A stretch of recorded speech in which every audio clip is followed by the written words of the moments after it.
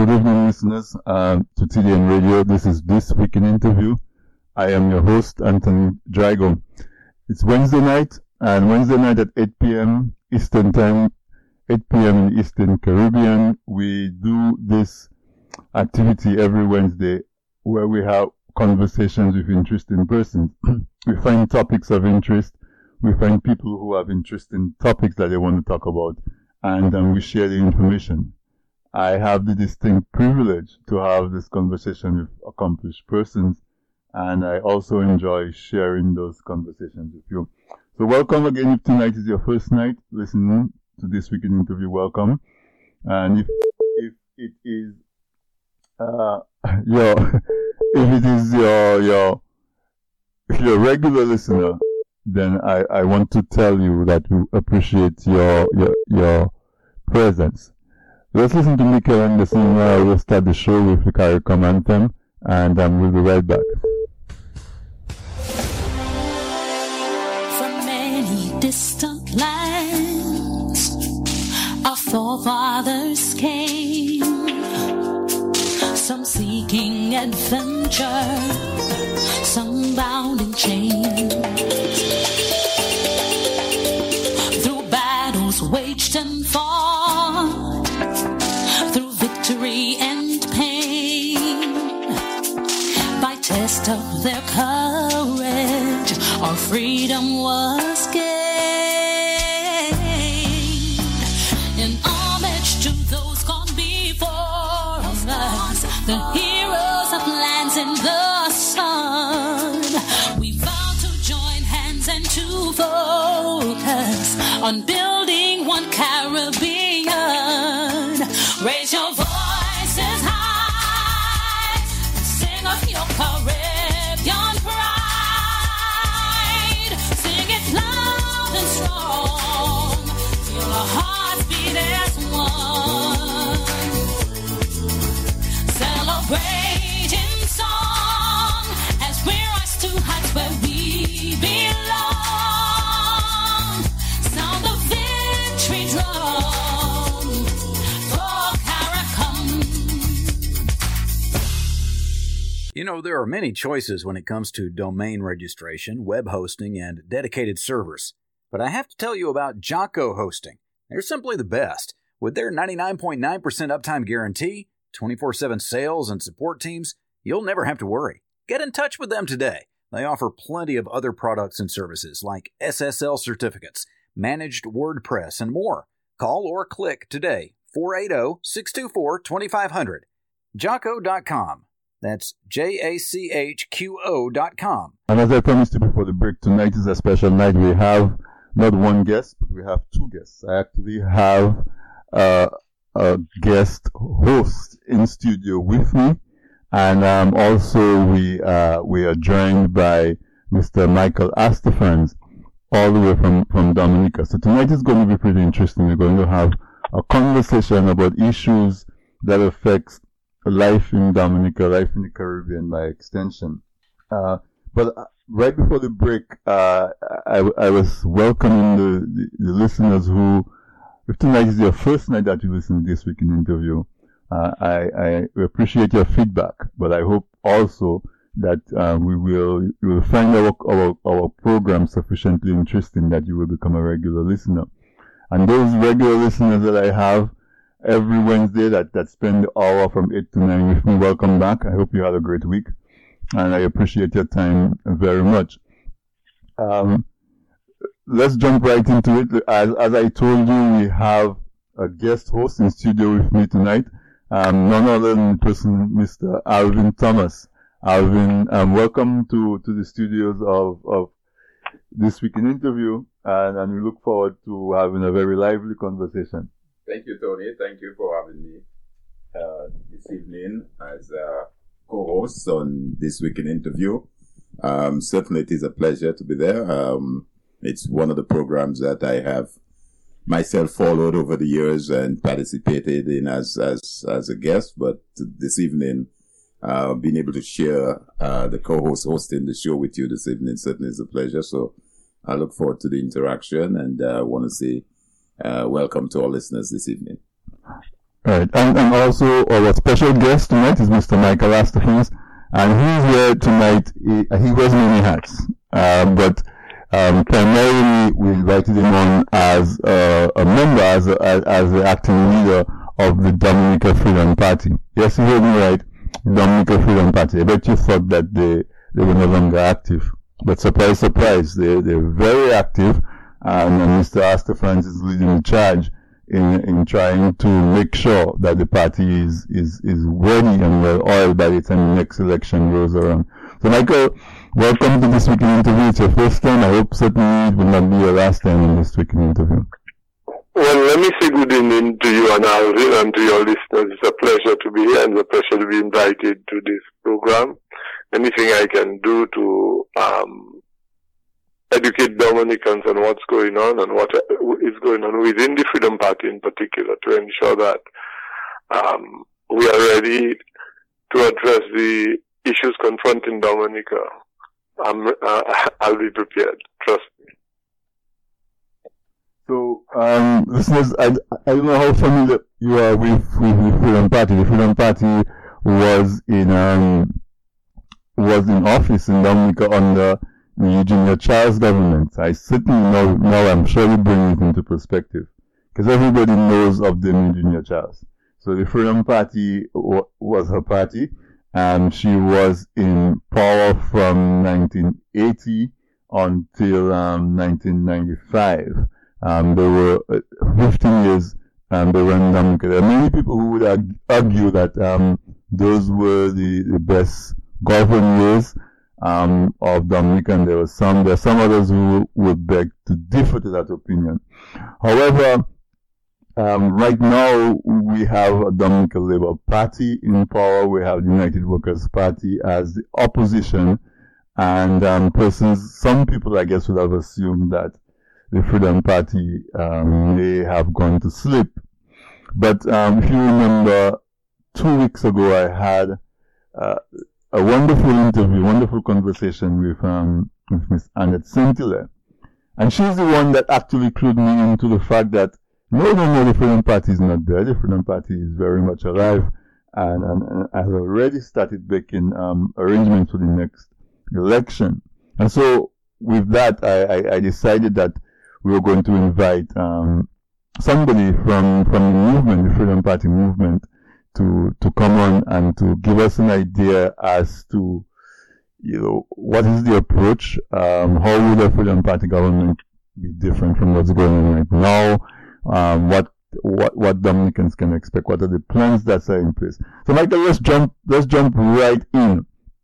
And just bring listeners up to speed with what's happening from your end in terms of the Freedom Party.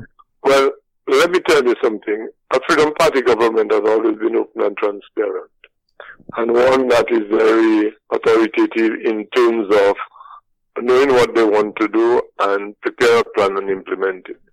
Okay, what we have in right now is unfortunate that in a country who, when you traveled as a minister, you had to present to Parliament a report explaining to the people where you've gone, who you've met, and what you've done while you were out there, what negotiations you got involved in, and how that is going to benefit Dominica.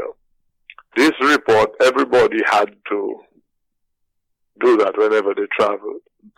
Most ministers traveled with the heads of department or, the deputy. You're finding now ministers travel when you hear that their friends that they met have been arrested and that they were in that country and that country. We've not had any reports. We do not have any reports being presented in Parliament. It's a poor excuse for democracy. We have, under the Labour Party, certain things that happen that one would never have thought such a thing could happen in Dominica. I'll give you an example. We had a director of audit who's supposed to be somebody who is neutral, who's supposed to be non-partisan, and who's supposed to be somebody that you could trust to protect the people when they're investigating government expenditure, and in particular, ensuring that monies are well spent. You had a member who claimed, that is in Mr. Christian, he was a card-carrying member of the Labour Party. And he would meet me at a supermarket and tell me I must stop criticizing his prime minister. So you can see there was serious conflict. This guy served in Dominica under the Labour Party, and right now there are reports that have not been tabled in Parliament for several years. And I mean, this could never happen under Freedom Party government, where the people need to know what it is that is going on in the country, that they can rest assured that the Director of Audit is independent and he is non-partisan, and that any mis-expenditure will be reported to Parliament, which is basically giving account to the people of what you've done. Okay, the Director of Audit has to, basically look at your expenditure, where it went wrong, and to, whether or not there are certain things that need to be, certain individuals who need to give account and be challenged or even charged. But right now, under this Labour Party regime, a lot of things are happening which our children, we have to protect our children, because we are basically not owners of Dominica. We are basically in control of our future generations' country, and we have to live it better than we found it. But the democratic process in Dominica seems to have been deteriorating under this regime and this Labour Party government, and we need to ensure that this cannot continue. Well, so the Freedom Party is positioning itself to ensure that it will make a difference. First of all, we move into educate the young people. Before you move into that direction, and I take the point that you've made regarding the role of the Director of Audit, because as you rightly pointed out, the position or the role of the Director of Audit is clearly outlined in the Constitution, and it clearly stipulates what that role and function is. So you're absolutely right, as indicating that the Director of Audit taking any partisan role of any sort, whether for government or for opposition. So that in itself is a huge cry and is something that needs to be abhorred. But tell me though, in light of what you've just indicated, and before you even move into indicating where the Freedom Party stands and how they intend to proceed, what in your view led to that state of affair? Because it didn't just happen overnight. I think what as on the ground, what you think led to that? And I will sort of, as we go along this evening in the discussion, because you would recall when the Freedom Party, came into office in, 1980, it was as a result of several similar situations that took place during the latter part of the 70s, 78, 75, 79. Culminating with the Freedom Party being able to take office in 80. So my question to you is what in your view has culminated in that situation, given that of course the Labour Party is into what? It's going into its fourth term? Yes. Right. So tell me what you think may have contributed to that. Let our listeners get a little insight into that aspect. First of all, in 2000, right, there was a big cry about corruption, and there was a move towards trying to address the issue of corruption and improve the accountability of the finances of government finances. The Freedom Party at the time was under the leadership of Charles Savre. And because of his management of the party, they felt that they needed to move jointly with the Labour Party to get rid of the UWP. And a lot of persons, can recall that the Labour Party campaign was to put in place integrity in public office legislation. What we found was it was unfortunate in Dominica you had the two prime ministers the passing of two prime ministers within a short space of time, within 2 to 3 years of the Labour Party. And then the Labour Party leader that rose out of this unfortunate incident was Roosevelt Skerritt. His approach to governance was one that, we've never seen before, in that tremendous amount of funds were being put into campaigning, and that you had a deterioration in the accountability in the governance of this country, okay? It was touted that when he met with, from the time he went to Barbados under Pierre Charles to meet with the Chinese embassy, the Chinese ambassador in Barbados, his whole lifestyle changed. But the point is, he became prime minister, and he was young, and a lot of people felt a young blood would do very good. But you need to be in the role of security, and you need to understand that you need to create an enabling environment to attract investment. This lack of understanding of a development of a country and focusing on social programs that will get you re-elected, and non-sustainable social programs to that, led to the demise of our institutions, our democratic institutions. People were appointed in positions who were not qualified. You have certain investigations being undermined, and you have the value of the democratic process being marginalized. So you find that, or being compromised. So you find that his popularity, he rose in popularity, and that the reasons why he rose to popularity was the largesse with which he campaigned, the largesse to which he made persons who support him move forward, to the detriment of an economy that was enabling for everybody to participate, to create employment for our young people. So how do we see an end to that? How do we see that? To see an end to that is we need to move forward with the campaign, the electoral, the registration, the re-registration of our electors, to ensure that we have a fair list, a list that reflects the people qualified to vote in Dominica, and they have ID cards. Okay?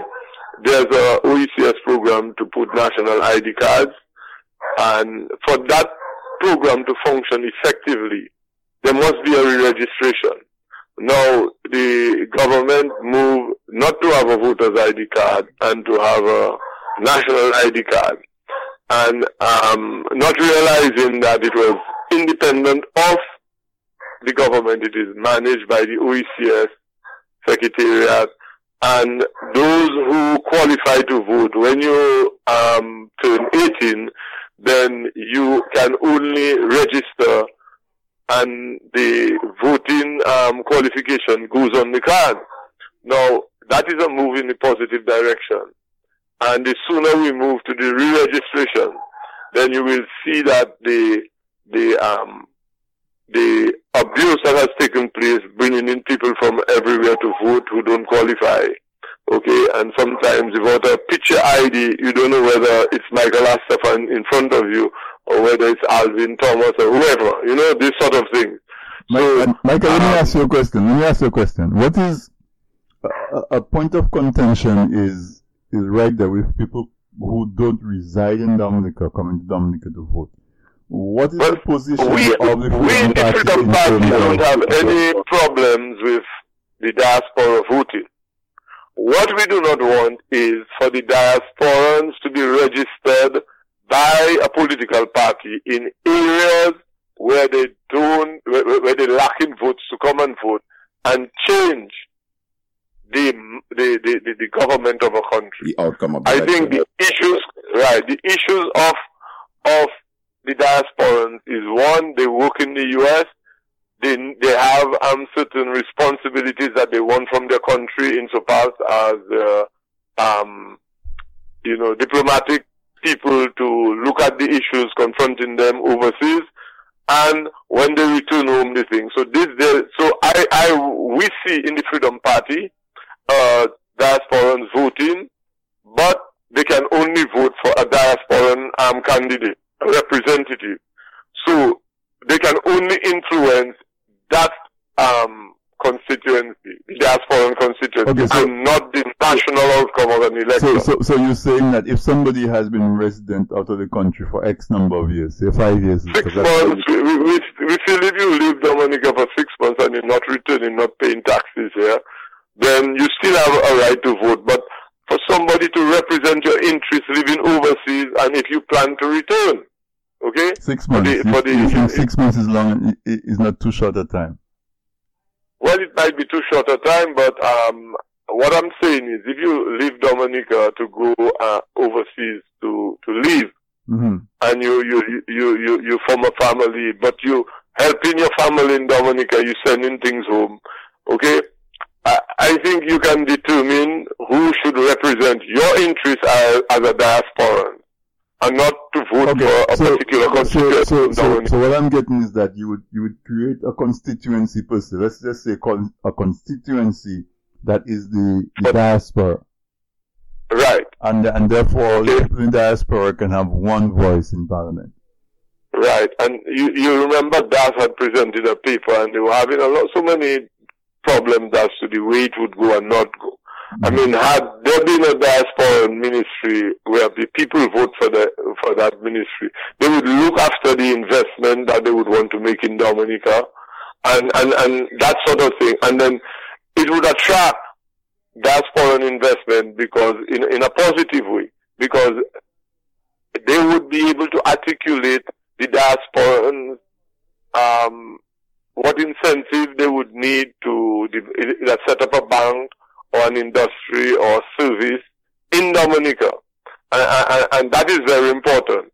A diasporan living in New York would not necessarily know what the people in Lapland would need or the people in Roseau would need, you understand? Mm-hmm. But he would know as a diasporan with his children growing up, who may want to return to Dominica, the type of health care he would want. Okay? So that they could seek investment in a hospital that can deliver the quality of health care that when he retires, he can get in Dominica. And that to make available Dominican physicians who work in the diaspora, who can offer certain specialized medical services that we don't have available in Dominica. I remember there was a doctor, what was his name, in Washington, who he passed, unfortunately, in an accident. I know he grew up in the Virginian area. I don't quite recall his name now. But he used to come to Dominica, and he developed for GE this operation where you use a television and you use a fiber optics to go in there and do certain things. And he was training people in Dominica to do that. And he had a maximum impact on the care of our women who had problems with, cysts and this sort of thing. And this is the kind of things that a diasporan ministry would do for Dominicans, and also for when they retire, they would come. Also, it would make our expertise available to us, and that Dominicans overseas wouldn't seem like. There's some persons who feel Dominican overseas like, they didn't take the guy with us and those sort of things. This is absolutely an attitude we want to get our people to understand, that we need our people, no matter where they are, because they're the resource of Dominicans, and how we deploy them for the development of our people to create employment for our young people is important for all of us, because one day we're going to retire, and where we want to be? At home, in our village, comfortable, where the security people won't come and invade us in our homes, breaking up our homes and abuse us. Okay, so it's important that people are educated, people are given employment opportunities, and that we create an environment where they can see that they're serving some level of contribution to the development of the country. And this is where I figure, this is where I know for a fact that the Labour Party is falling short tremendously, because they do not understand development. They do not understand that you don't give people things. You don't hand out to people. Where people have handicaps, or they're in the minority groups, or you put safety nets for them. You create safety nets for them. You create programs to help and ameliorate their situation. But you want a country where people get rewarded for the hard work that they do. Michael, let me stick a pin in there a little. Hold your train of thought, but let me stick a pin there. As far as the diaspora and their role, I think that is clearly, I think you've articulated that clearly well. And I'm not sure how familiar you are, but Ireland has a very effective diasporan program in place. And you're absolutely right. I mean, the countries where they have established a working diaspora program have benefited tremendously from that. I think the issue that comes about is the political and the politicizing of this whole thing, as you indicated earlier. A political party would solicit and aid persons to come in and vote for them. I think that is the issue. Earlier on also, you did make reference to the fact of the electoral commission review and all of that. Of course, given the fact that the government has a hand in that, as far as whether or not a review would go, let's sort of take the political part of all of this now. And where do you see and how do you see the Freedom Party engaging the people of Dominica to change some of these things that need to be changed? Because I recall that as the Freedom Party when it decided that there was time to bring that change about in Dominica, the party was very vocal. And earlier on, I was sharing with a friend of mine here. We were just talking casually the political situation in the United States.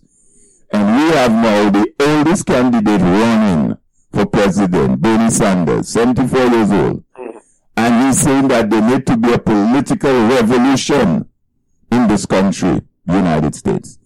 And as a result of that, he is garnering a lot of young people coming on board and voting and seeing and identifying.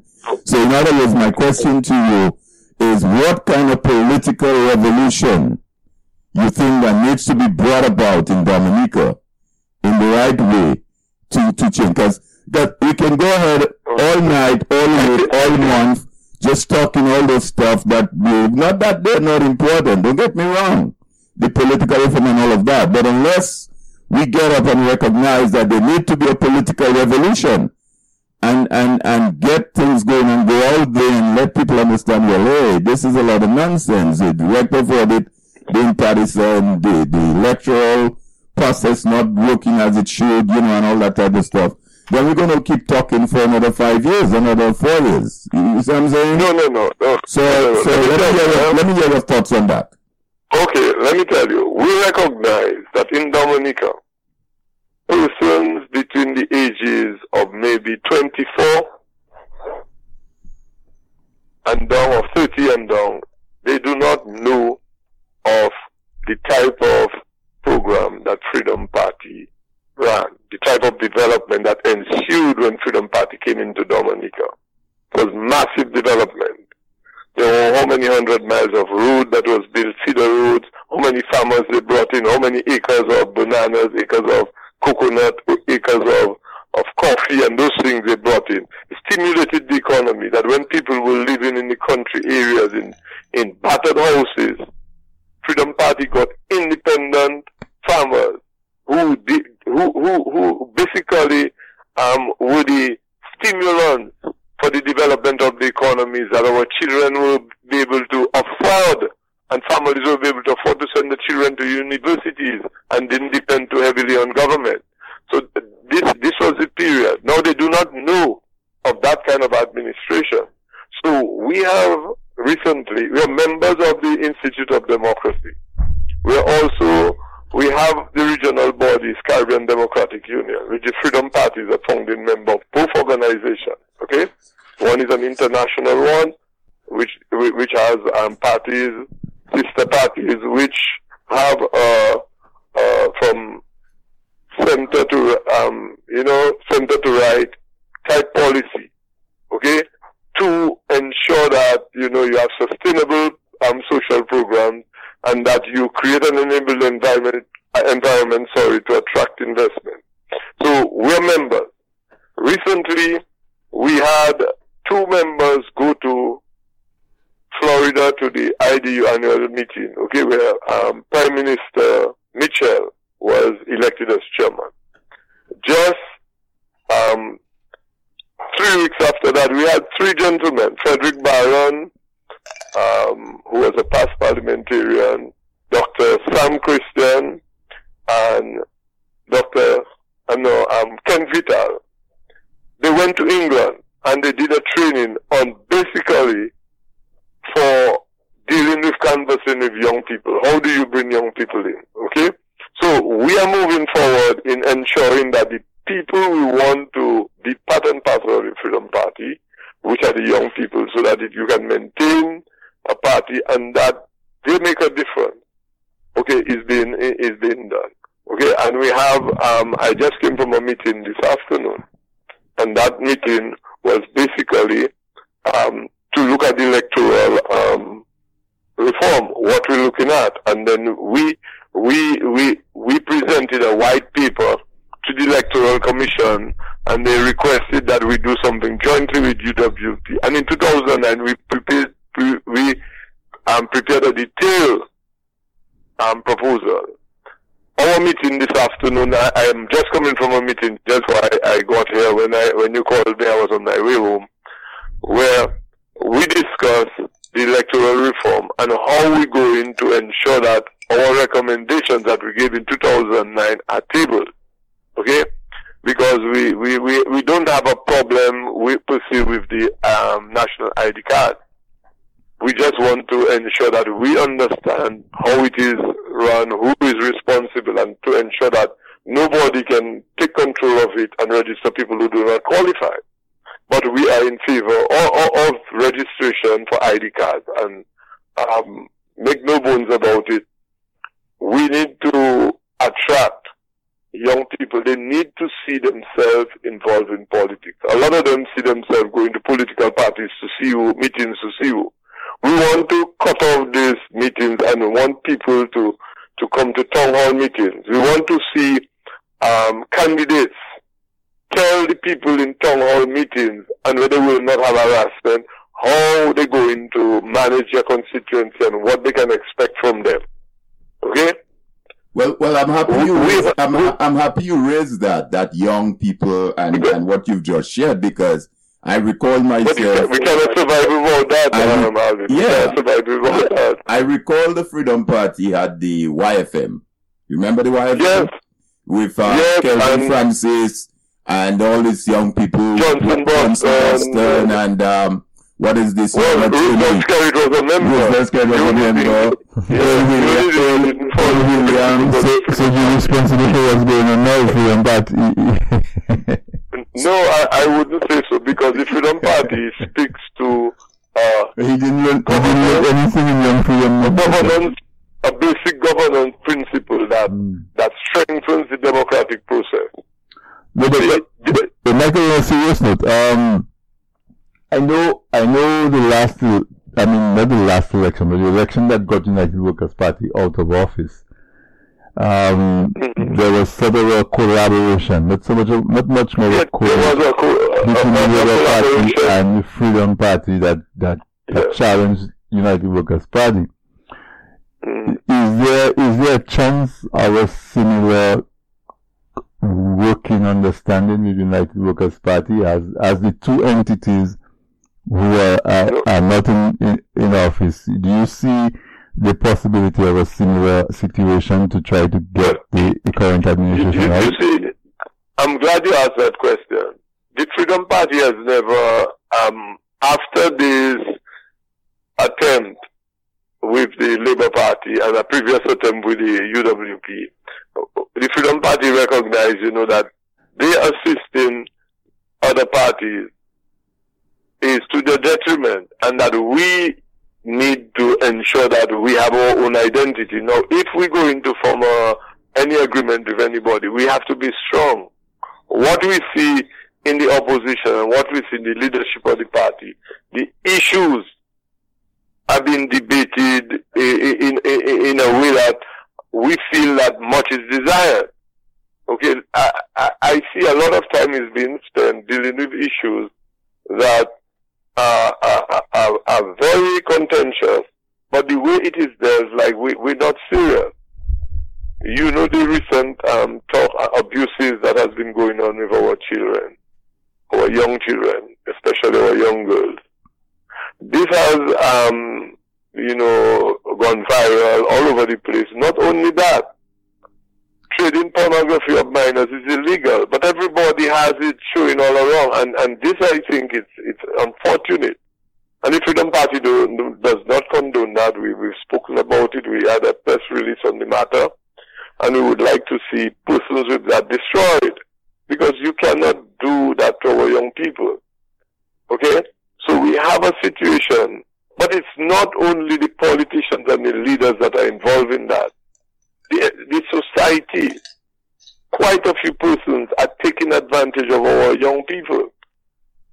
There's a focus on the politicians and the opposition leaders, but it's a problem that Dominica has to face. If you look at when they did the poverty alleviation plan, okay, the poverty alleviation program, and they did the poverty assessment. This was one of the major factors, the abuse of our young children. Legislation was prepared.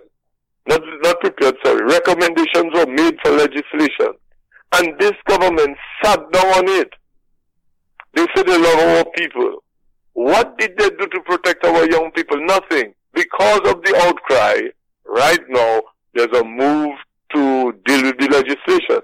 But that is over 10 years they sat on the recommendation. Is it because they didn't want laws to tie them down when they do certain things? I don't know. But a lot of people are pointing fingers at them and their involvement. But the point is, if you do not protect your young people, that's the future of Dominica, and the legislation to protect them and the moral fabric of this country. If you don't legislate to protect them and the moral fabric of the country will be destroyed. And that is what we are observing. It's coming to fruition, and people are quite upset. I just this week, we were talking to a gentleman who said, you know something? I was a Labourite under the Freedom Party. I know because my brother was actively opposing the Labour Party and Eugenia Child, that I was victimized. But I cannot say nothing wrong about the Freedom Party in terms of their moral conduct, in terms of their use of public funds. That speaks volumes to the type of governance that the Freedom Party holds. We do not want any of our members abusing anybody.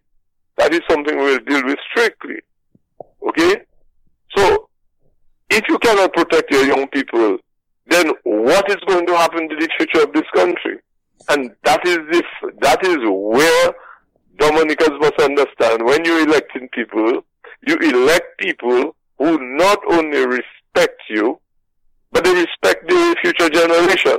So, Michael, my question, I don't mean to interrupt, but my question, therefore, given the information you just shared with the listeners as far as the meeting in Florida and being a member of the Institute of Democracy and the folks who travel, I think you said, to London to kind of, see how to engage with young people.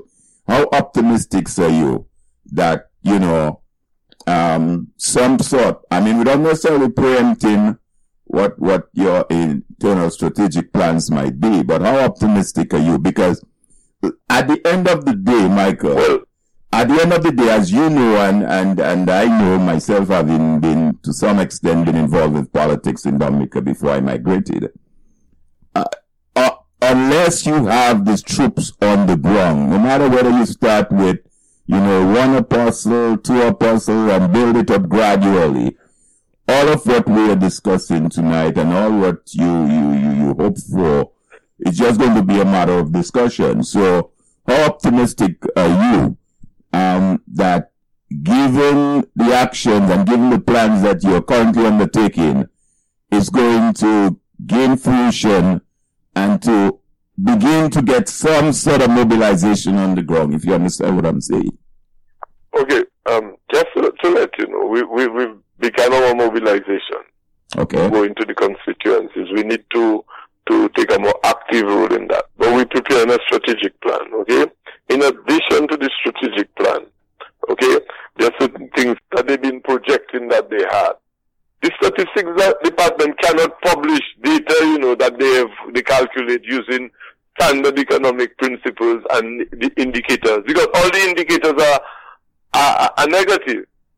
A lot of the growth that they claim they have, it is as a result of what people may call fat, but it's corruption. In other words, a $20,000 project may go for 30. Well, let me tell you, if you go to the airport, which is a very important economic asset of the country, the tarmac is not prepared. So if one plane comes in to let off people, and 10 minutes later, half an hour later, another plane comes, and that plane has not left, and that plane who came in, Are you there, Michael? Yes. Mm-hmm. Yes. The tarmac is not been. Okay, Michael was talking about the condition of the airport. I think we lost contact. Oh my God. Let's see if we can remake the connection. Not quite sure why we're having these issues tonight. Listeners, as I promised you, I'm sure you agree that the conversation is pretty interesting. But rest assured, I will ask the producers to give us some additional time for what we were losing in terms of the disconnection from the server. But Michael is painting a very dire picture of the state of affairs in Dominica. Do you agree? Yeah, I agree. And from what he's been saying as someone on the ground, I think the key issue there, and I think one of the things that we have seen over the years, is that they seem to understand that when they are elected to serve,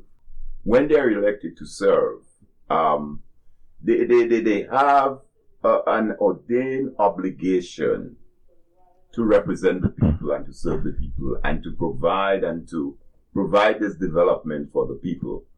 But most of the times you find what you see is that their own personal political interests, their own personal selfish interests come into play. And that prevents them now from engaging in the kind of development. It looks like Michael is calling us back. Hello? Yes, Michael. Yeah, the call dropped there for a minute. Can you hear me? Alright, we're making this connection through a Magic Jack connection with Michael, and it seems like we're having trouble to re-establish the contact, so we'll keep trying. But in the meantime, I think you raised something of concern to me, in the sense that we get the feeling that people have lost the idea that when you go into politics, to serve. Exactly. Not yourself, to serve the country. And that seems to be part of what seems to be the major issue with government. Yeah. I mean, as you might, ask yourself, there is a reason why members of parliament are referred to in a way as the honorable minister, meaning that the position is supposed to be an honorable position. And what we see happening is that folks get elected to those positions and don't maintain that honorableness of the position to serve the people. Now, granted, of course, that every country has its challenges. I mean, that is not to say that as developing countries there are challenges. But as I think Michael indicated earlier, I mean, when you compare, if you were to compare one administration against the other, and in that case he was comparing when the Freedom Party was in office to what obtains now, certainly you can see a contrast. I mean, we can take it and go down the list. We could say, for example, I mean, how do we contrast the agricultural sector as obtained under Prime Minister Eugene Charles with what obtains now? How do we contrast the housing sector with what obtained then with what obtained now? How we contrast the infrastructure, the roads, the bridges? How do you contrast the way in which a government respond to a disaster as against what? Folks seem to forget that when the Freedom Party, we're talking about Tropical Storm Erica, which I know we want to minimize, because it did make, devastation to the country. But folks seem to forget that when the Freedom Party came into office, it came right on the heels of Hurricane David. Remember that, Tony? Hurricane David strike. And then immediately after that in 1980, you had Hurricane Allen. So how did you manage a situation like that? I recall then, you had all this rationing of food supplies and, basic household needs to people of the country. But that again is something one could contrast and say, well, how did the Freedom Party manage that disaster vis-a-vis how this current government manages the disaster? So I think these are issues that need to be discussed. And I think the key here to, this is not, one must not, when observations like these are made, one must not take this personal. A democracy requires you to keep the heat and to keep the fire on the persons who are elected. This is what a democracy is all about. What are you doing to deliver? What is the development? And you shouldn't take that as being anti or you're against the government or you don't like the government. Democracy allows and requires that to happen. If you do not do that in a democracy, then you have a dictatorship. Michael, you're back with us, right? Yes, I'm there. I like what you're saying, but you need to understand, Alvin, that Dominica is a democracy in name only. Let's look at the Electoral Commission, okay? You have 3 lawyers there who are selling passports. They have license to sell passports. From what I understand from some persons, and I stand corrected, that they got those licenses after they were appointed on the commission. What it is that they were offered for that position, to take that position. We have had agreements made to have a new list and to ensure that they have what you call electoral reform. Electoral reform is always to improve, not to the democratic process, to improve not to compromise it. Now these fellas, they serving to compromise it, it seems. Because when I look at some of the emails that Tony Astafan, my namesake, sent to the Prime Minister Alec Lawrence and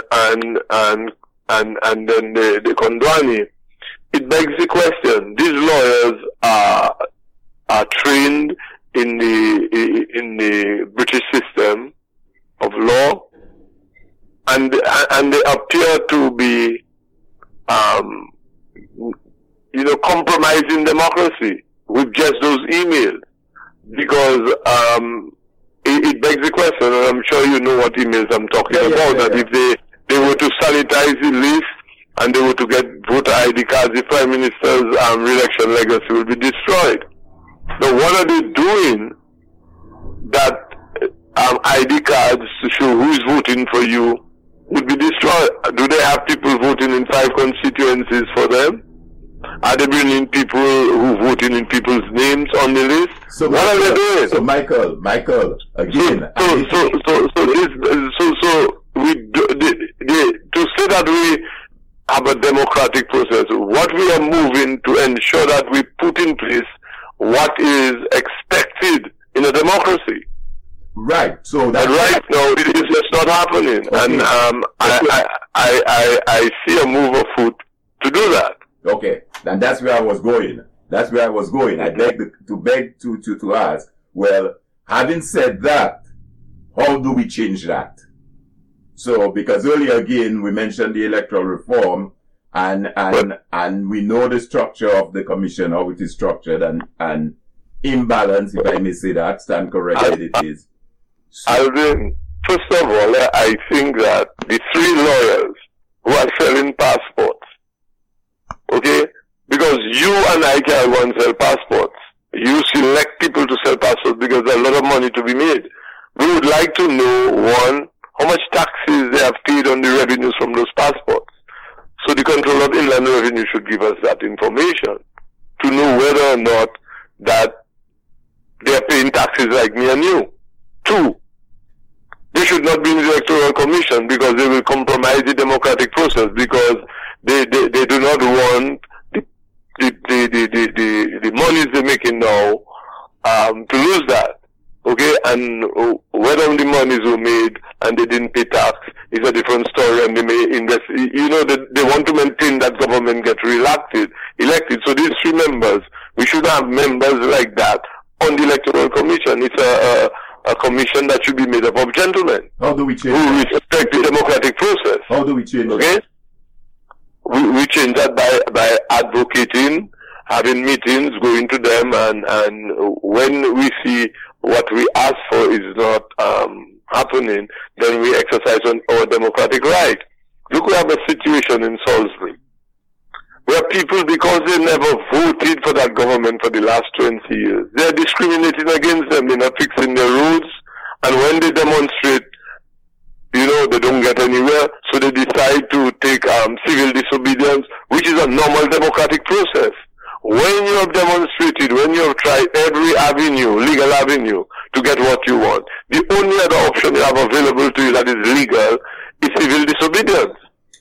It happened in India, it happened in America, it happened in Dominica in 1978, if you recall, civil disobedience. 79. So why is the police using guns on the people?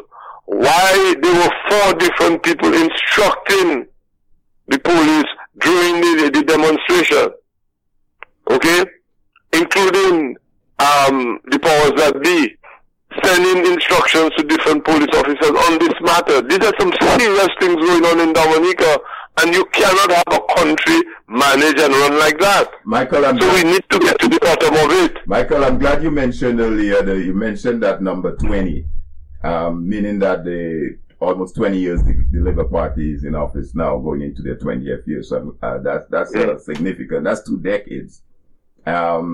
Let's just go back to where we started earlier, the conversation this evening, and I'm just trying to get as much out of you in terms of where and how the party stands to bring about that change that you are stating that is needed in the country, the political change, that political revolution. We're going to tackle the young people. And how realistic do you see? Because the next general election is scheduled in what year? 2020. 2020. Yes. And we're in 2016. So we have a 4-year. There is a 4-year period that you have your party has to lay the groundwork and to prepare itself as a party to bring about that change, feeling that we'll be looking at 25 years, which is let me tell you. Right now, the organs of the party is being resuscitated. Okay, we are preparing for a convention. So it's not on life support. It's not on life support. What's not on life support? Well, the party has been functioning and effectively making recommendations to the people. One may say we may be on life support, but it's not on life support because we are very,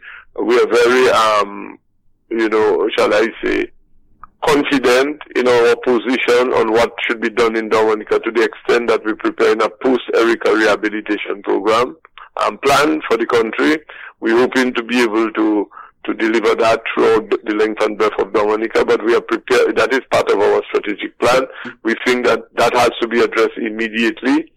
And we know we have to do that because the present government is not doing anything about it, and I haven't heard much from the opposition on that, the official opposition, that is the UWP. You were going to say that you're going into a convention. Did I hear you say something about your preparation? Yes. I'm saying what are we doing to ensure that we'll be ready for the next 4 years.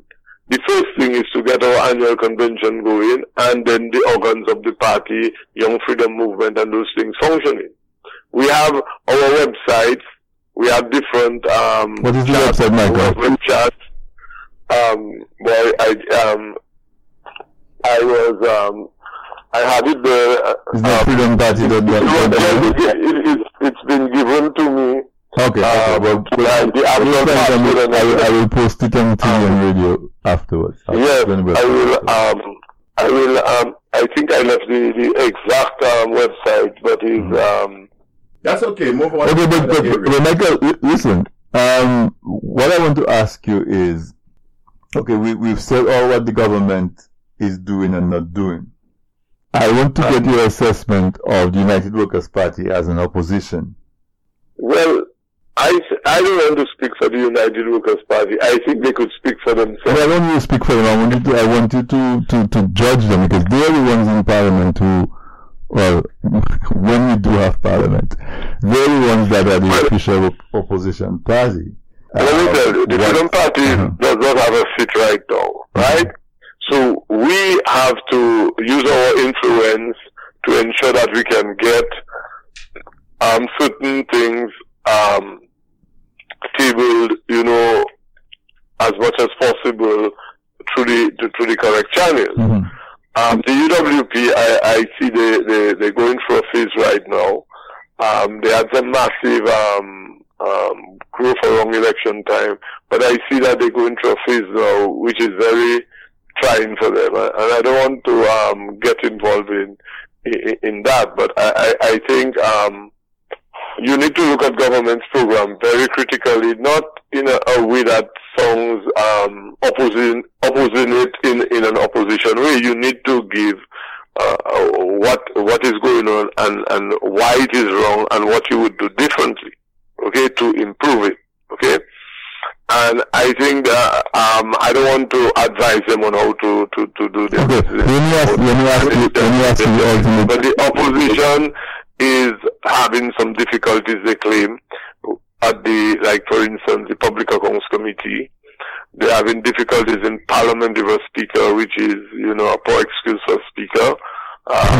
You see, the speaker keeps railroading them, telling them to go down that road, but the speaker cannot preempt me as an elected official and tell me to go down that road. She cannot preempt me. I will say, Madam Speaker, don't preempt me. You cannot tell me you don't know where I'm going. Listen to me. You didn't elect me to come and represent. I'm talking to the people who elected me. Absolutely. Madam Speaker. Absolutely. I would get Madam Speaker so tired that she wouldn't want to come Parliament. You understand? Because Madam Speaker cannot tell me as an elected official what I must say and how to say it.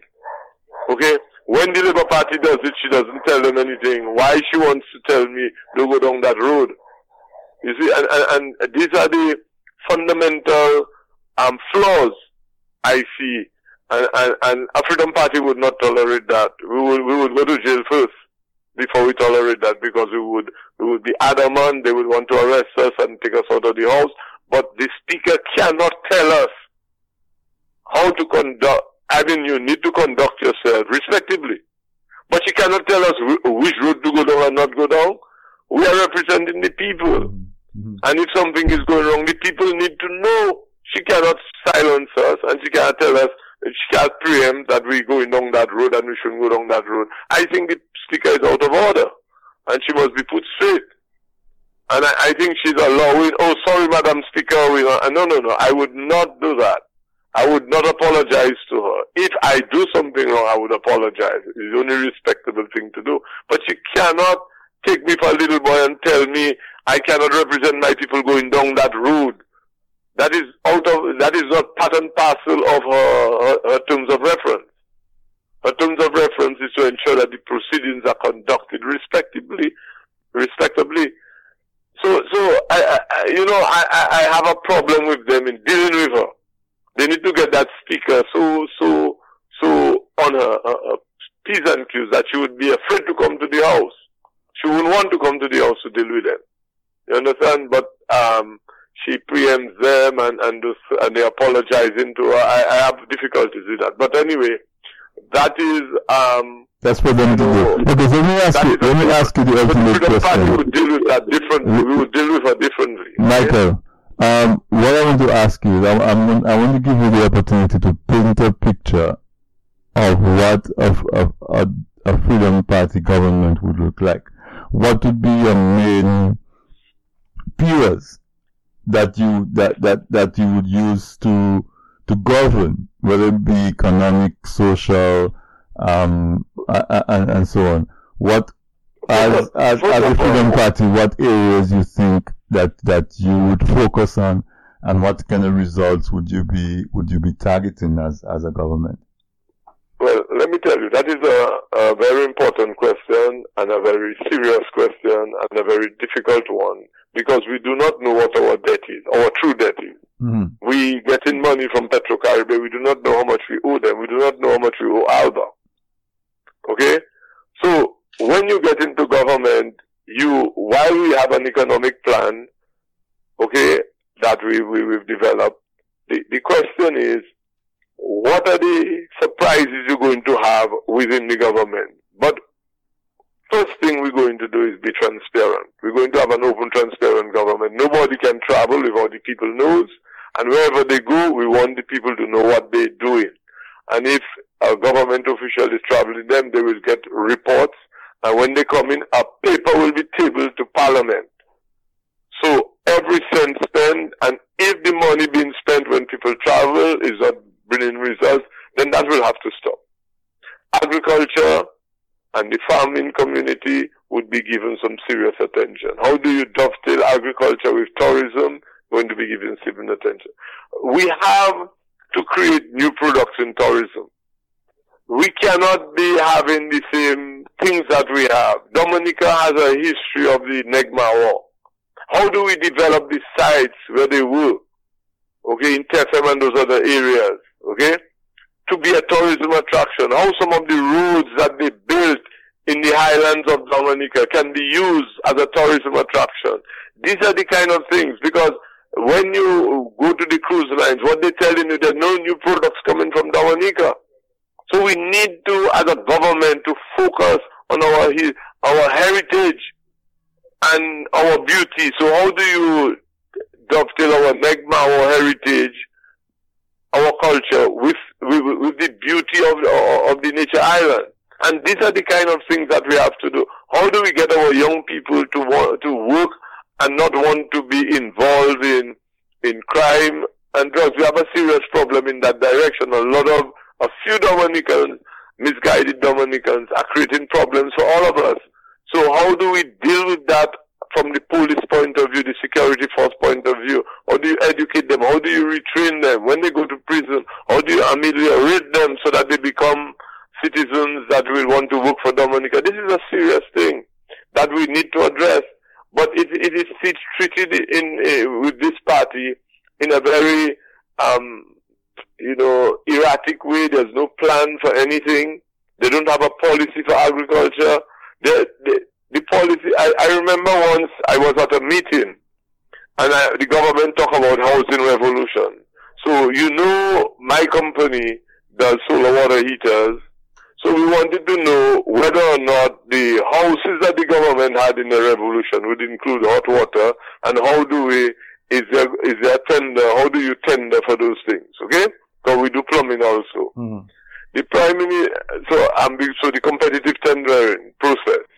The Minister of Housing at the time was Reginald Austria.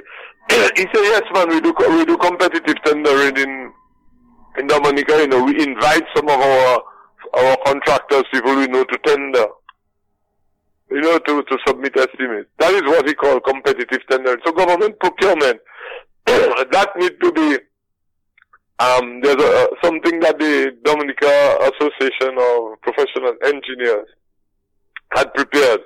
That needs to be implemented to ensure that people get value for money. This government doesn't think that $2 million over for a project is anything, but the hospital is missing some basic drugs.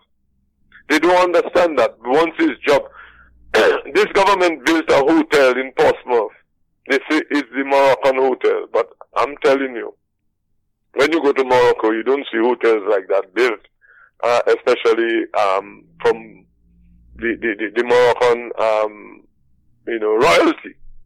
So who is the Moroccan government that is building that thing in Portsmouth?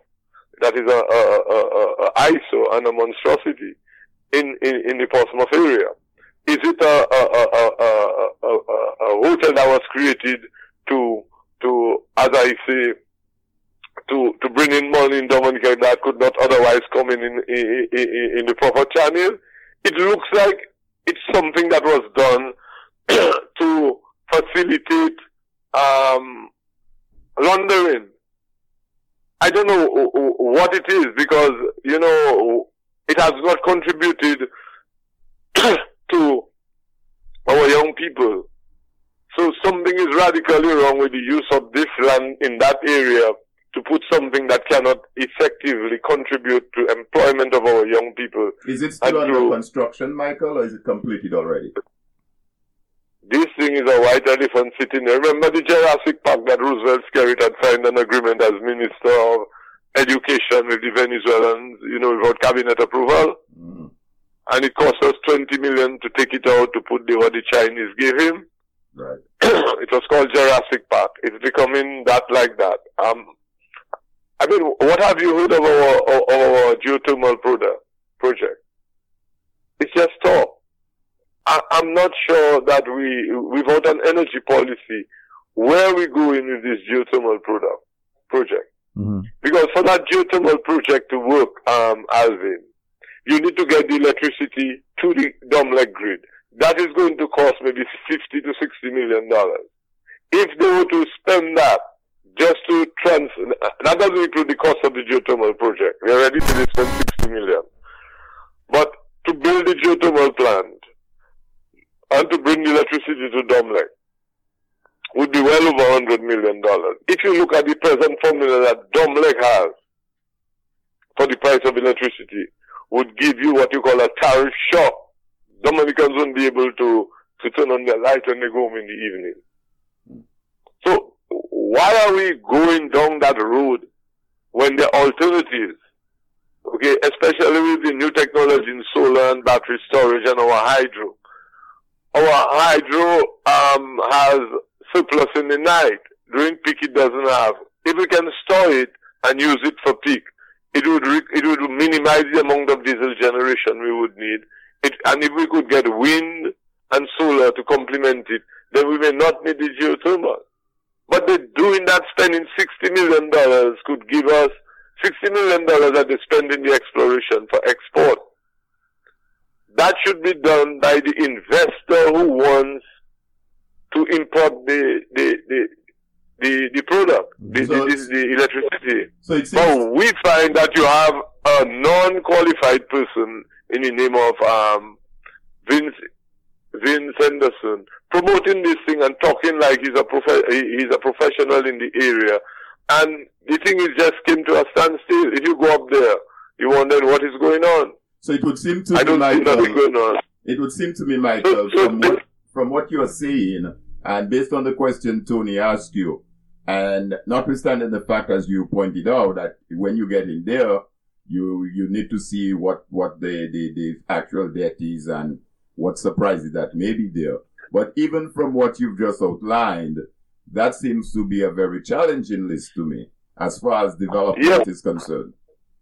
But if you understand development, once you understand the status of the economy, you can now plan properly.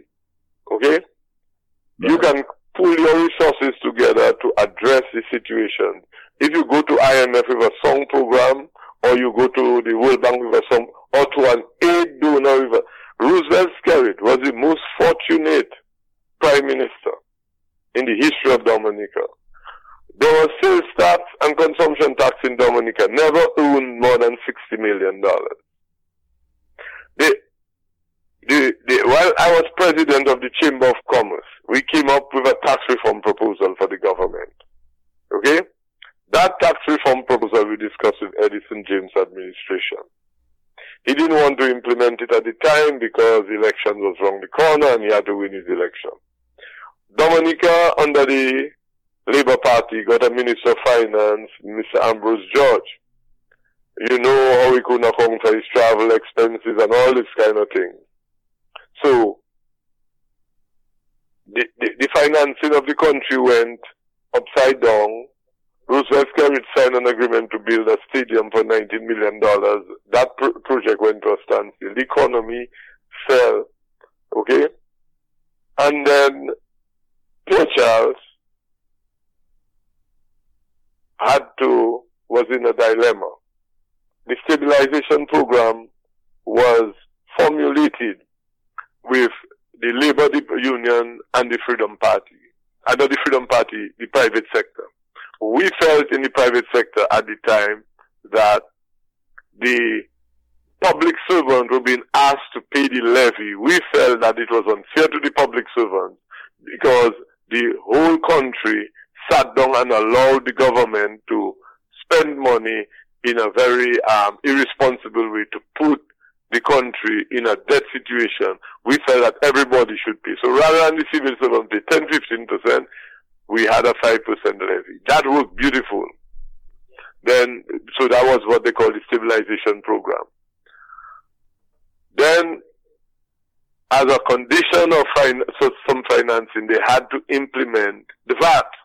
Because the VAT would have spread the tax burden, okay, over everybody. Even persons who were in the drug business had to go to shop, they would be paying VAT. That was implemented instantly. The government was making $14-15 million a month. They could pay wages and Social Security without having problems. But Roosevelt Skerrit, so you had a situation where $65 million a year you got consumption tax and sales tax. That was replaced with VAT that was making $140 million, $150 million. What did he do with that $75 million bonanza? What did he do with it? He increased the ministries. He now has 18 or 19 ministries, an attorney general. Okay? How many advisors? He has crippled the resources of the country rather than invest it in the productive sector to employ our people. Okay? He has just created massive jobs for the boys, and what is happening to our young people? They go to college, they graduate, and they are unemployed. Let me ask Michael. So you have an administration that had the opportunity, Alvin, to make a difference by investing the VAT money. Right now, he announced his failure just the week before Erica. He told us that for the month, 20 days in the month, the $14, $15 to $16 million they used to collect, they only collected $4 million, so people shouldn't come for duty free anymore.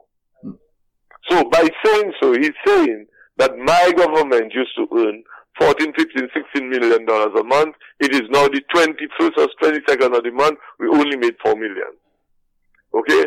So he has agreed that he has failed the country in that the economy is dragged down to the extent that the VAT was suffering by over 67%. Okay? That was his words, not me said so. So it's important that you have to have a very prudent financial management of your economy. Let me ask you, Michael. Let me ask a question. Hold your thought there. In terms of all of that, and again, I'm going back to where we started off this evening's conversation, and that is positioning the Freedom Party to be the next government in office come 2020. What programs do you currently undertake in, either in terms of radio? I know you mentioned all what is being done, the convention coming up, folks going away, trying to engage young people. What, how do you, what you're sharing on this program this evening, which is great information. Where else have you been able to share that? Or how do you see yourself sharing that as part again of the political revolution to sensitize the people, to inform the people, so somebody can sit back, a young person sit back and listen to you. I know again in the Freedom Party era, you had the Freedom Party newsletter, you had radio programs, you had public meetings, you had all these things going on. So what currently do you have in mind to engage in, or what do you have on the ground currently that you're able to share some of those areas you've just identified with the rest of Dominica and with the diaspora as well, to get an appreciation of what's taking place on the ground? Okay, let me tell you, I will give you the different chat rooms that, the different,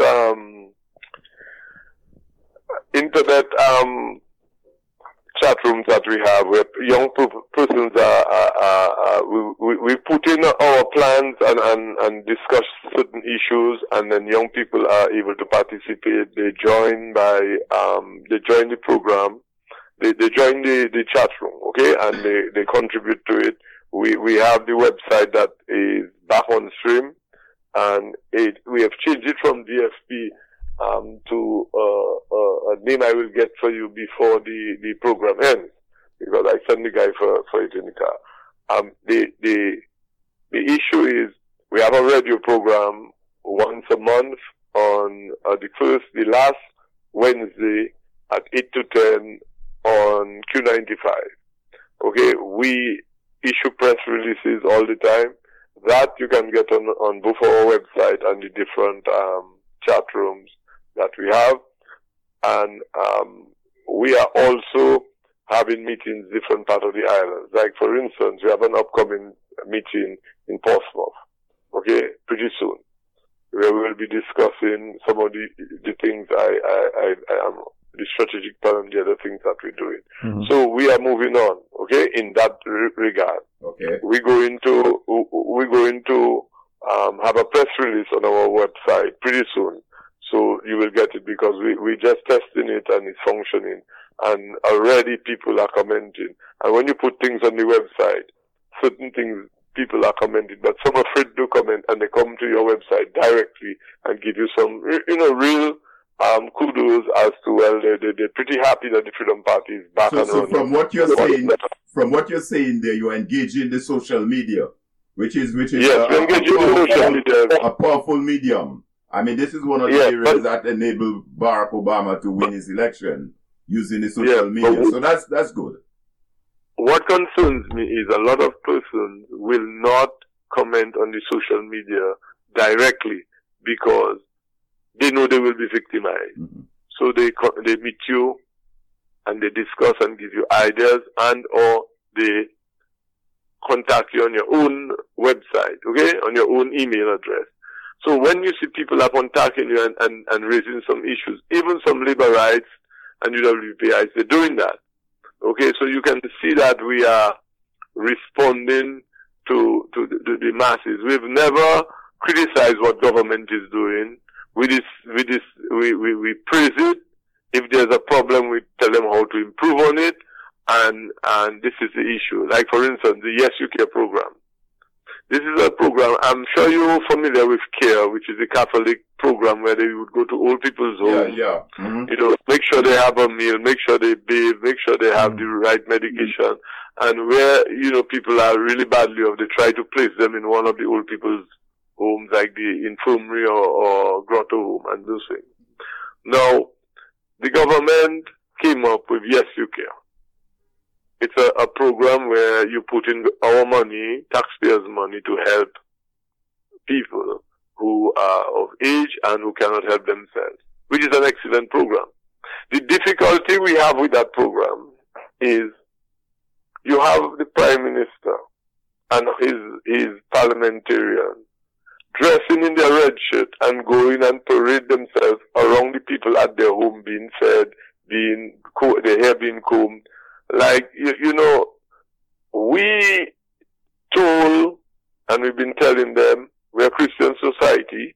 We believe what your right hand is doing, the left hand not supposed to know. I mean, that is what Christ said. That is what we believe. When you take taxpayers' money to help people and you do as if it's your money and you have your red shirt, this is wrong. This is, I mean, how could you do something like that? There's also an element. You know, it is unchristian-like, and it is a lie to the people, like it's your money. It's an excellent program. It needs to be expanded to ensure everybody is, not only if somebody doesn't support your party, that they won't be victimized, you know. And this is the way a social program is supposed to work. And you don't go and promote it like you're the first to feed people, first to comb their hair, or old people. You know, I mean, this is the difficulty I have with the administration of this program. And furthermore, it's undemocratic, because as a ruling party, when you do that, what do you do to the opposition?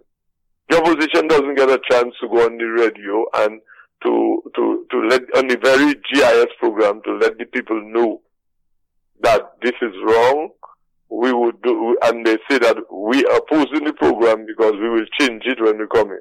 That is not so. All we're saying is government ministers should not put on their red shirt and go and canvass behind the people getting government assistance. It's not their money, first of all. And second of all, it is unchristian-like, and it is wrong. Okay?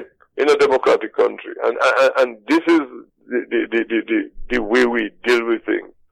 We listen. We have a program we're going to start, where we go around Dominica and listen to the people. We started it already in a very small scale. So we are preparing to ensure that we will be a force to contend with. So do you see, Michael, do you see the Freedom Party as having is your plan to have a full slate of candidates contesting every constituency in 2020? Well, we may not be able to contest all 21, but surely we will contest, at least 12 to 15 minimum, okay? So we are now identifying people in the different constituencies, that could serve as leaders in certain polling districts. Okay, so each polling district we have to have a representative. So we are beginning to canvass to get those persons. And when you go there, you can see the nature of the cry. People want employment. People want things to do. People don't have money to the disposable income that they normally have. So that makes you as a government giving handouts to be very needed, very much needed. And I think the agricultural programs that they've had is not well organized. So you can see that they cannot organize programs in an open, transparent way that could lead to a productive sector. I mean, that would export whatever that they're doing. So Michael, let me ask you, Michael, hold that thought, because you raised something there a while ago that my interest. If you say that you may not be able to provide or put forward representative in the 21 constituencies and possibly could do 12 or 15, does that suggest that, and I know earlier on you kind of alluded to that in your conversation, does that suggest that there could be a likely of a strategic alliance in the other areas or constituencies that you may not necessarily be able to put one up? Or is it a question whereby you would go with the 15 constituent that you feel comfortable, or rather form an alliance? And that alliance between now and then could manifest itself in several forms. I know for one that alliance is not going to be with the Labour Party, so that's a foregone conclusion. As to whether it's going to be with the opposition, I don't know, whether with some other grassroots organization or individuals that would ensure a success at the polls of the Freedom Party. I'm just throwing that out there for what it's worth. Okay, Alvin, let me tell you. Dominica and the people come first to the Freedom Party. Okay? Now, whatever alliance we come together has to be for Dominica and the people. Okay, makes sense. Okay? Because it doesn't make sense that political parties go and focus on getting re-elected all the time without focusing on the bread and butter issues of the people, their work, their education, and their self-esteem. There's no development of a people if they're not independent, one, and they cannot earn the income to support their family in a respectable way.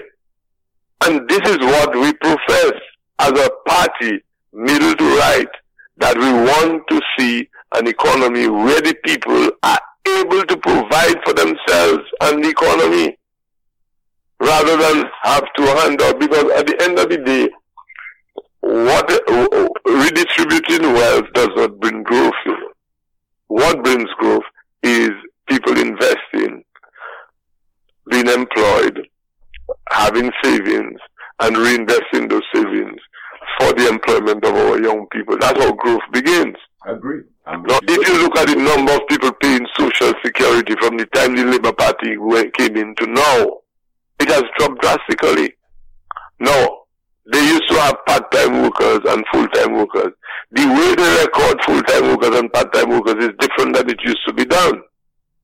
So you don't get a clear picture of how many people that they have that are part-time. So these are the kind of statistics that they're playing around with. So that doesn't give you a true picture, and the true picture tells you from the report from the United Nations that Dominica's economy for 2015 contracted by 2.7%. So the answer to the question is the Freedom Party is going to go with where they feel comfortable, and if it's 12 or 15, that's what they're going to do.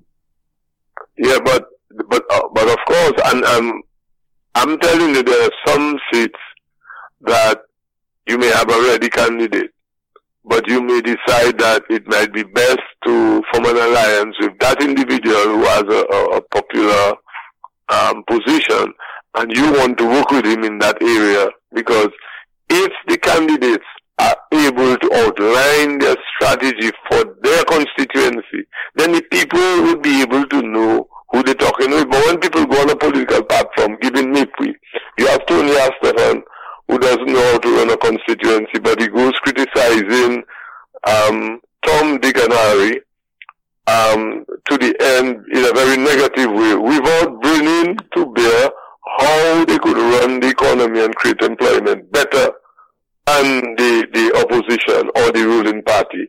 It doesn't augur well for people to support you. You have to first of all come across genuinely.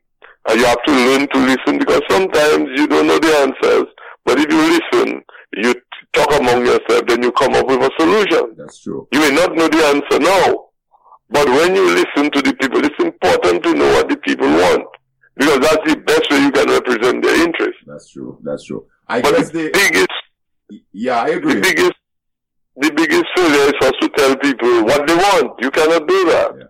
Yeah. You need to know what they want and try to articulate what they want in a format that could deliver what they want. Okay? So that it will improve the livelihoods of their children and the community where they live and the island as a whole. Yeah. You're right. But I guess the host, Tony, might take that up on another talk. because I was just going to throw in a little, Go ahead. sticker in there and say, well, from your assessment and given what you've just said, it would seem that and that applies not just to Dominica. People vote party and not individuals, or is it the other way wrong? Do they vote individuals and not party? I don't know what Tony might think. So would they vote the Freedom Party or they vote the individual? Do they vote Skerrit or they vote the Labour Party? Well, they vote party because of the individual, okay? And it's becoming tribal.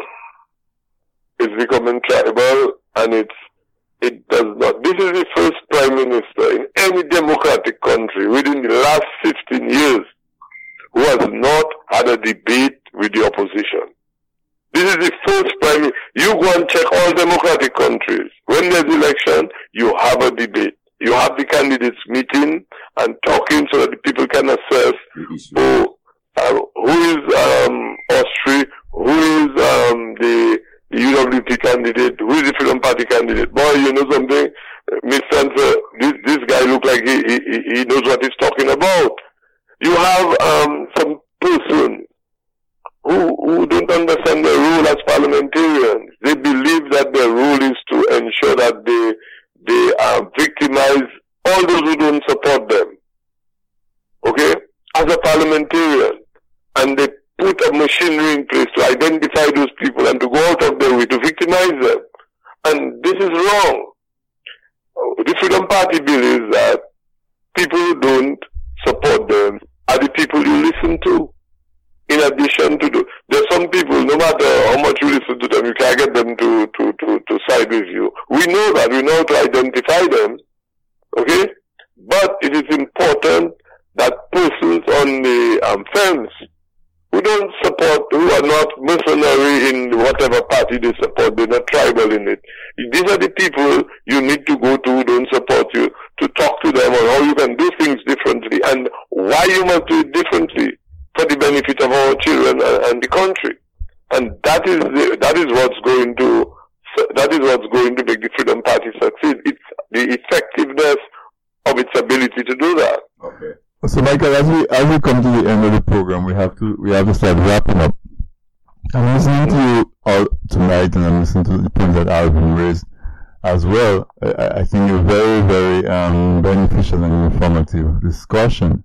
And it seems to me that one of the things that we have to focus on is to change the way in which we do our politics. So you alluded to the idea of somebody going in a pulpit and being able to entertain the crowd, give mepui, or somebody going around and doing handouts. I heard the story of there was fertilizer that was available recently, and instead of the government giving it to farmers who may need it, they gave it to party operatives to hand out to persons. And because who are now some of them are in the fertilizer business, selling fertilizer. Because what they give them that they don't need because they're not farmers. So they're selling it. But how do we get to change the way in which we do politics so that we can get, and the question that Alvin asked you about, do people vote personalities or do they vote party? And my answer is that people should be voting on issues and on policies. So how do we change that dynamic where we can get people to see and to understand issues and policies and therefore make a more educated use of their right to vote? Okay. First of all, I think political parties in Dominica must be open to go into meetings with other opposition, both opposition and ruling party meetings to discuss issues. Alright? You have the Freedom Party having their programs, okay?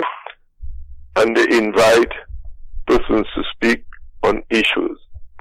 A caller calls, whether it's UW or Freedom Party, and outline their concern, their opinion on the matter. Okay? We do our very best to shed light on it.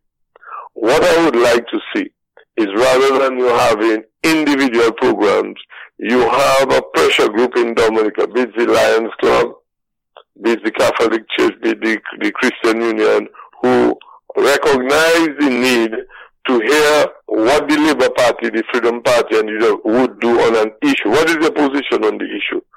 And call them together and ask them serious questions, not when, like, Curtis Murphy would ask the Prime Minister, oh, I know you came and you had a rough flight into Dominica and whatever. No. You have to look at the issues face on and ask some serious questions for the people to be educated on your ability to manage the country effectively and to solve the problems they have and to create an environment where the children can get employment.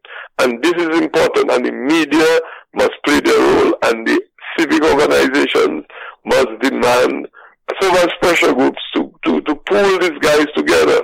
You can't be a prime minister and not be able to go and face the opposition leader. This is disrespecting the office of prime minister. A prime minister must be able to respect the I used to remember the House of Assembly. You would see Mike Douglas giving Eugenia some serious pressure on some issue. But then when they would break, they would really respectably talk to one another. You would see them smiling, talking and discussing issues. Right now it's like it's a battle, you know. There's no respect for the office that they hold, and there's no respect for the opposition or people who don't support them. That is why we had that problem in solved. When that problem is not solved, the people of Salisbury, we need to support them fully so that their democratic right as a citizen will be delivered. You cannot deprive them of roads that they can, motorable roads. You cannot deprive them of and you can't just send police to shoot them out when they decide to demonstrate. That is a democratic right that they have.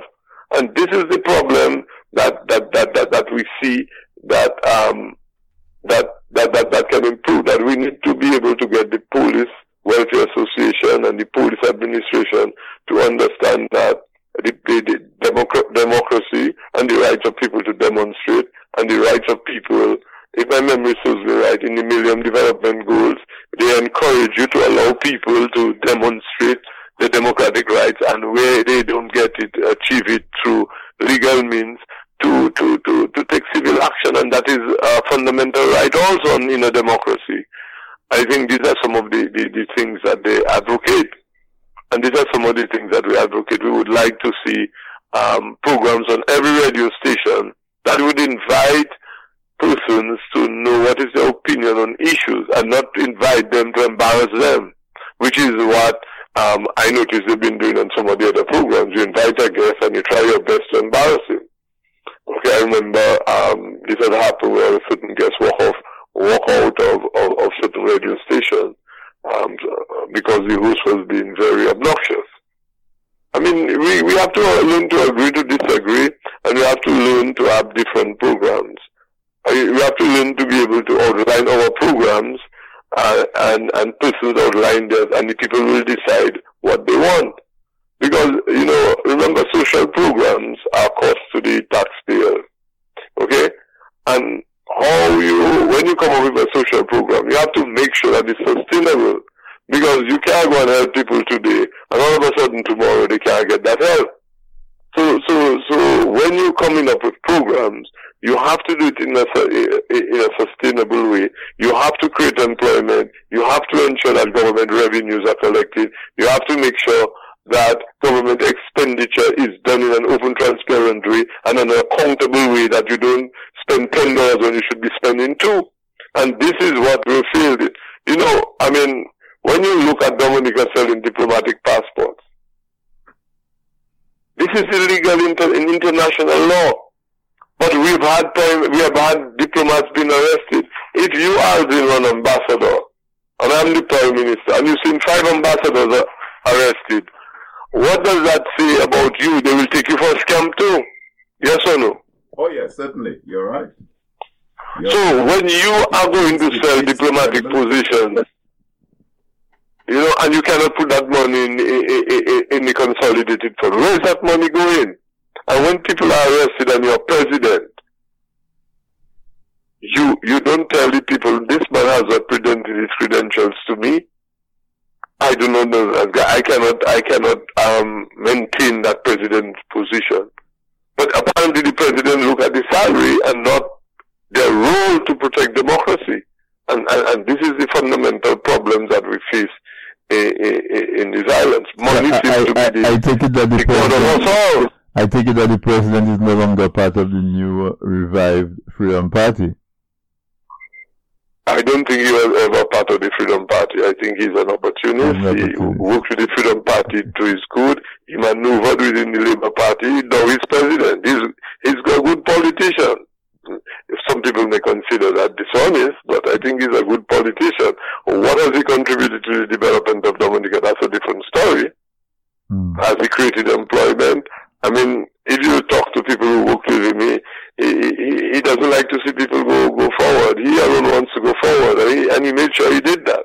So it's, I have good respect for the gentleman.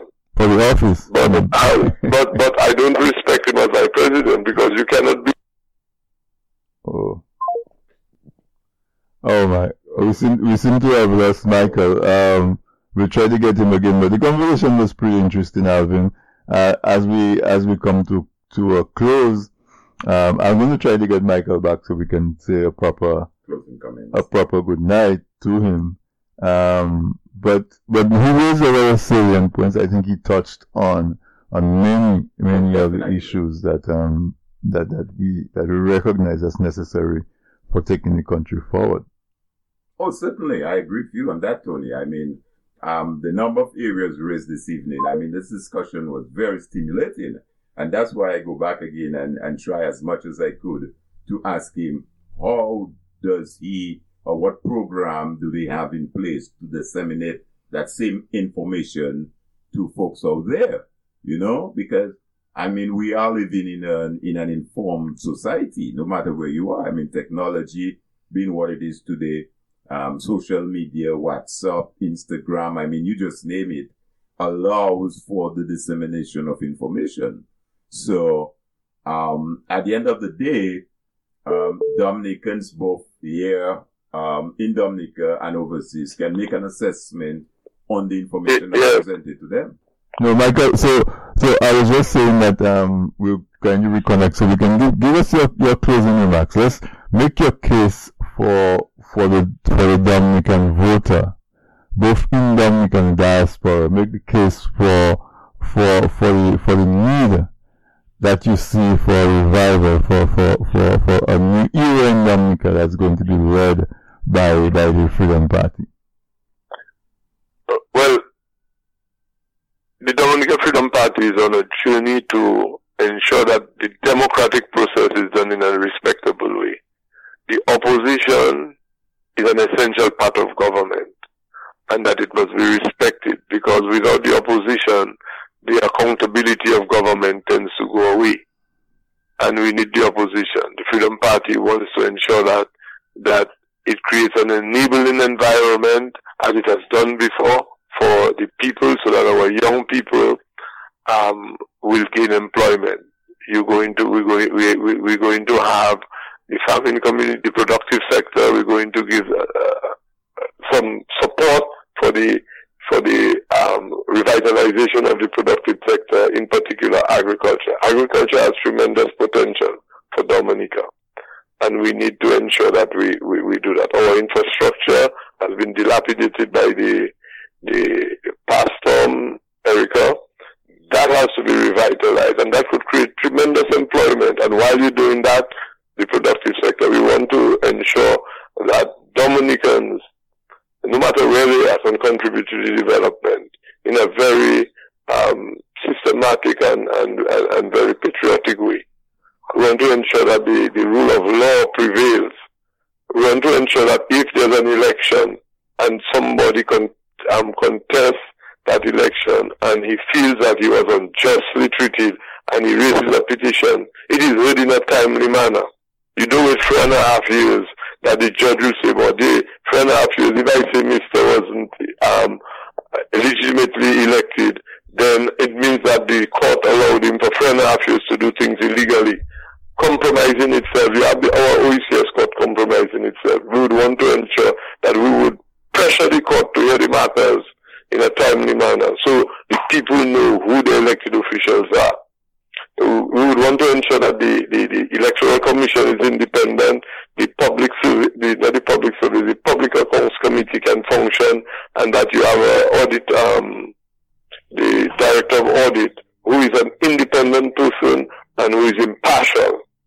And these are the kind of things that the Freedom Party wants to see in government, because in our democratic situation, if we don't do that, we will break down the moral fabric of Dominica, and you will destroy democracy as it seems, and you will have a police force that is accountable to the elected official or the person who gives them the job. This is what we see in Dominica, and this is we want to change.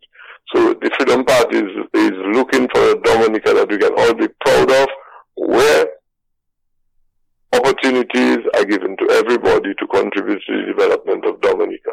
Certainly. And Alvin, I think we had a very, like you were saying when we lost Michael a minute ago, very lively, very informative, very stimulating discussion. Yeah, I agree, Tony. I think this evening discussion was very stimulating, very lively.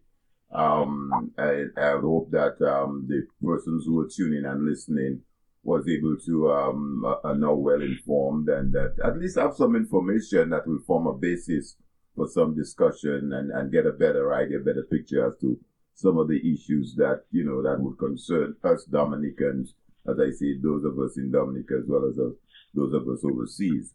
So certainly I think, Michael, you kind of did an excellent job painting the picture and really, giving us a good overview as to how you see the way forward for the development of Dominica. Okay, thank you. I want to thank you for giving me that opportunity for talking and to express what the Freedom Party wants to do and how they're going to do it to make a difference for Dominica and to improve democracy in the country and to improve the livelihood of the people.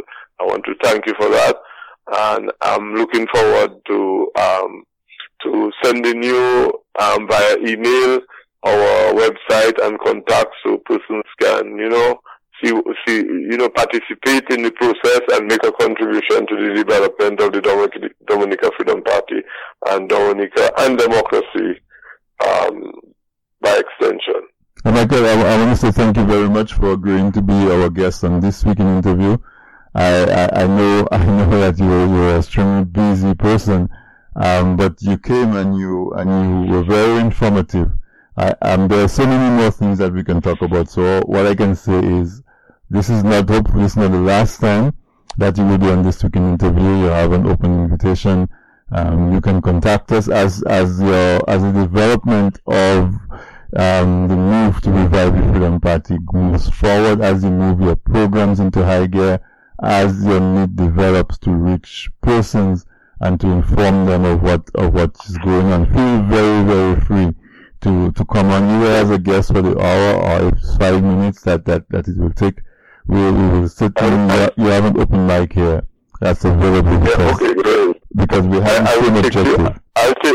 I'll take you up on, first of all, our post-Erica rehabilitation plan, so we could discuss it, and it would be nice if we could get persons to call in and contribute, so we could tweak the program, so that when we present it to the people of Dominica, it will be something that the people will look forward to, and it's something that we hope in the government will take up, because we know the people are suffering, we know the infrastructure is in a serious situation, and we do not want to see our guests, visitors coming to Dominica being hurt because of the poor condition of the infrastructure. We need to really ensure that we rehabilitate them and get them functioning and get the economy going, so that people will, livelihood will be back to normal, and persons will be earning income and being able to employ other persons. Okay, so certainly we'll contact you so we can arrange for us to talk about that program, the Erica recovery programs. That we certainly would be interested in that. We didn't get a chance to talk about education. We haven't spoken about health. There's a number of areas that we still haven't spoken about. So, Michael, as I said, We certainly look there's a lot forward of things to talk future about. We have the conversations. demise of the public works division and the workers, which is Certainly, which ties into America. I would love to talk about those things because people in Dominica need to know when you come to Dominica and you see a new road. The new road will bring development when it can produce, taking our goods and services to market and employing our people. If it's a good road for people to drive up and down and does not contribute to the development of the country, then somewhere along the development plan, it is lacking, and then these are things that we have to look forward. So Michael, we'll leave it there. Because we've indulged on the generosity of the producers. It's after 10 o'clock, and I really thank you for the generosity of your time. And I wish you look forward to another conversation in the near future. Okay, Mike. Oh, thank you very much. All right, good night. No, there's so many issues. There's so many, and some of it is like low-hanging fruit. There's things that we should obviously be able to take care of. That current administration is just making heavy weather of.